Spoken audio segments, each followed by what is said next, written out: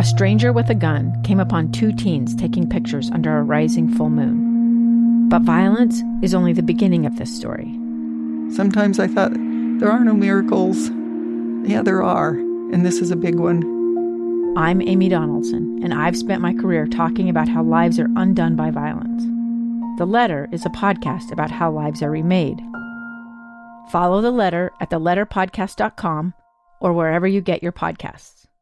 Is Zach Wilson in the top 20 rated quarterbacks in college football? Rivals has arrived.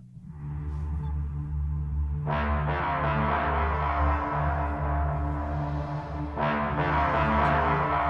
right, welcome to another episode of Rivals. Scott Mitchell, Jason Buck here. Recently, Pro Football Focus came out with its analysis of the top quarterbacks in the country based on a whole bunch of metrics. So it's your passer rating, it's how many times you fumble the ball, it's all kinds of different things. And Zach Wilson, who played the latter part of last season for BYU, came out of their analysis and their ranking as the second highest rated quarterback in the Western United States, above Justin Herbert, who is many considered maybe the top prospect in next year's draft, Tyler Huntley from Utah, pretty much anyone else, even Jordan Love at Utah State. And the guy that was ahead of him, the number one guy, according to this analysis and rating, was KJ Costello from Stanford University. So, Jason, is Zach Wilson the second highest rated quarterback in the Western United States, and in their metrics, he's the 18th rated quarterback in the entire country?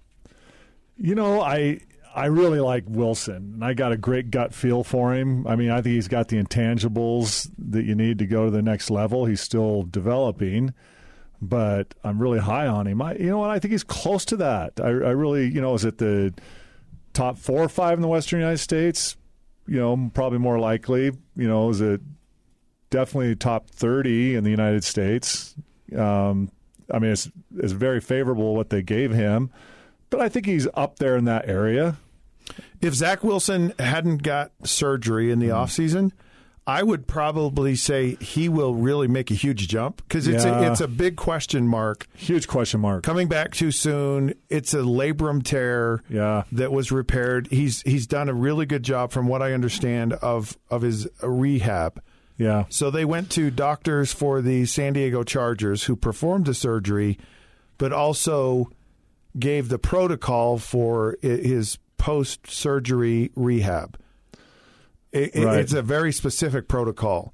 It's 10 throws today at 10 yards. It's 11 throws tomorrow at 11 yards. It's very, very specific. And they're lobs. They're not, they're because I know that that's really my big concern, brother. Right. So that's the concern. But then there's another concern. I'm really concerned about it, honestly. Zach Wilson, and I'm very high on Zach Wilson. I really like Zach Wilson. His upside. My other concern with him is he came in the second half of BYU season. So all of his wins, his successes, all they're rating him on the weaker part of the schedule. Is the weaker part of the schedule, except for Utah.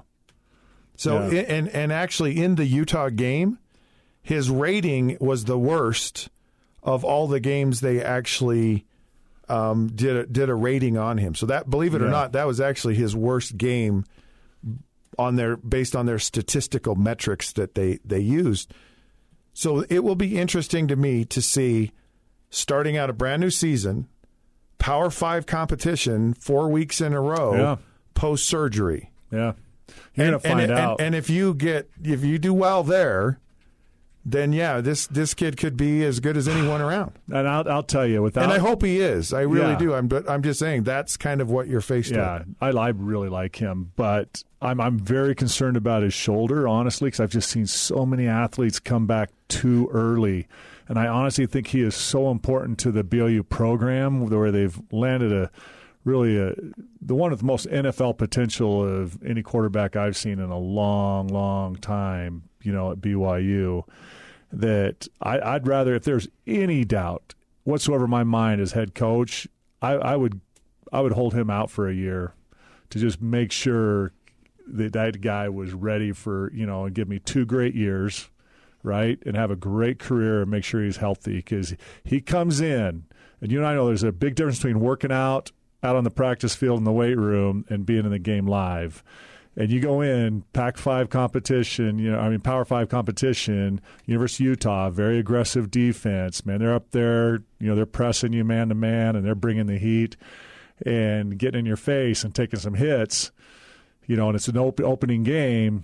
He could – they get some good hits on him. He could be out and a long recovery and maybe never get better.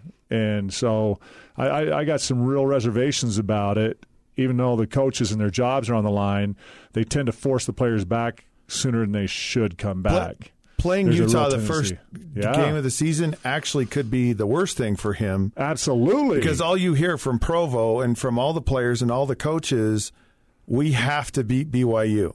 So if Zach Wilson is there, BYU saying we have to beat Utah. We have to beat Utah. So going in there and this season and knowing that he's the leader, he's the guy everyone's talking about. Yeah, absolutely, it's true. There's this tremendous pressure. Rides on him. Tremendous pressure on him to play in this game, to play well, and it actually could be one of those things that backfires on you. If you had the Utah game maybe later in the schedule, maybe it might even be better, because there's a tremendous amount of pressure to get out there and play. And I've been through this, Jason, and I know there are a million players that have been through this. You come back from an injury too quickly. And when your livelihood depends on your mechanics and throwing, yes, and if it's off, it's a nightmare. It is an absolute nightmare. 1996 with the Detroit Lions, I had a torn muscle off my rib, and I wasn't right the entire year. Yeah. And it was like, and it threw everything off. Everything off. It was an absolute Did the coaches disaster. were smart enough to give you a break, or they ride you like a I was under worn out racehorse? I was under so much pressure to play. Exactly. I was taking injections to practice. Yeah. We'd all shoot up, right? And guess what? And it was a disaster of a season for us.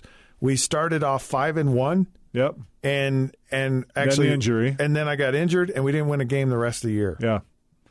No, and the coach got fired, and so I'm telling you, brother, it is a bad thing. I'm going to find out right now, early in the season, how much I respect the coaching staff at BYU, the offensive coaching staff, and Kalani, just by how they play this opening game, because there's no question, even if he looks great and is throwing great, you and I, and things are good in camp, you and I both know it's different going live in a game and taking those hits.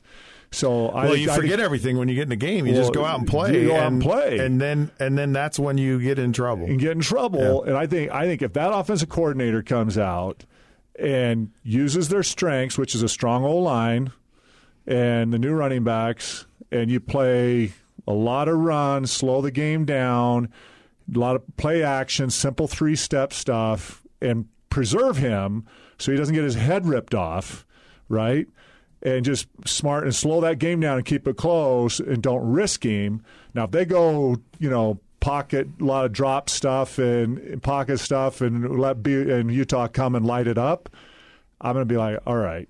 You guys you don't give a crap about Grimes, that player. The offensive coordinator. That's his style is what you're describing. Yeah, Kalani's style is what you're describing. So that may be the saving grace in all of this. Yeah, it is. And I would expect that out of him. You're right. Knowing the offensive coordinator right now and Kalani, I would expect that out of him. But man, you got to, if you're going to risk that quarterback, you can lower the risk by your offensive game plan. Now, general fans might be yelling, "Hey, throw the ball down the field," but you got to be smart and go, we cannot risk this guy this early in the season. He's coming back, and that's part of your game plan, man. Yep. You got to be smart on it, because he's a big investment for BYU. I think he's their future over the next couple of years, right? No question. And you got to keep developing him and bringing him along, because I'm high on him on his upside. I'm not saying he's the best guy in the country right now today, but I think, man, I like his upside and his intuition, his football sense, the intangibles. He's a football player. He's a football player. No question about it. And he's got a lot of potential and future in front of him, and if they manage him right, I think it's going to be great. But boy, coming off these injuries, I just see coaches so often because they need to win games to keep their jobs, and they force these kids back too fast, and it's bad for their careers. All right, well, this round of Rivals is now over. He's Jason Buck. I'm Scott Mitchell. You can find us on Facebook at The Rivals Podcast or on Twitter at The Rivals Show. Please like us. Give us a rating. You can find us anywhere you find podcasts. We're powered by KSLSports.com, and we'll catch you soon.